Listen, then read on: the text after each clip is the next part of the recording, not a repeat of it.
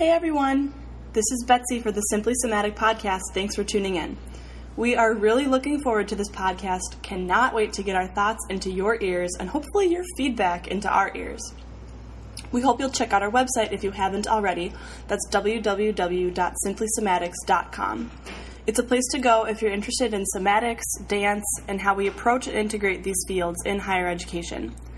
You'll hear from multiple voices in these podcasts. You'll hear from Sherry Satterstrom, professor of dance at St. Olaf College in Northfield, Minnesota. You'll hear from us students and hopefully some wildcard special guests as we deepen our knowledge and bank of experiences of all things somatic. What the heck is mindful moving? Some of these episodes will be the discussions we have after a session of mindful moving. And before we get too ahead of ourselves, it's obviously important to explain what in the world it is that we're doing. It's a structure we usually divide into 3 sections of 10 minutes each. So 10 minutes for moving, 10 minutes for aligning and balancing, and 10 minutes for attention to breath. This 10-10-10 is the basic structure for mindful moving, although sometimes we spend as little as 5 minutes or as many as 20 minutes on each section.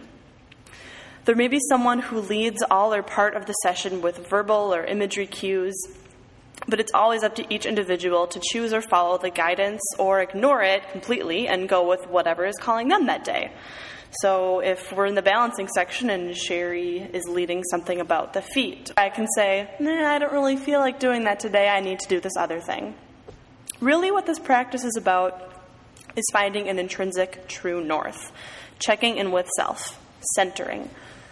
It's about sensing, slowing down, and paying attention to what's going on with our somas right now.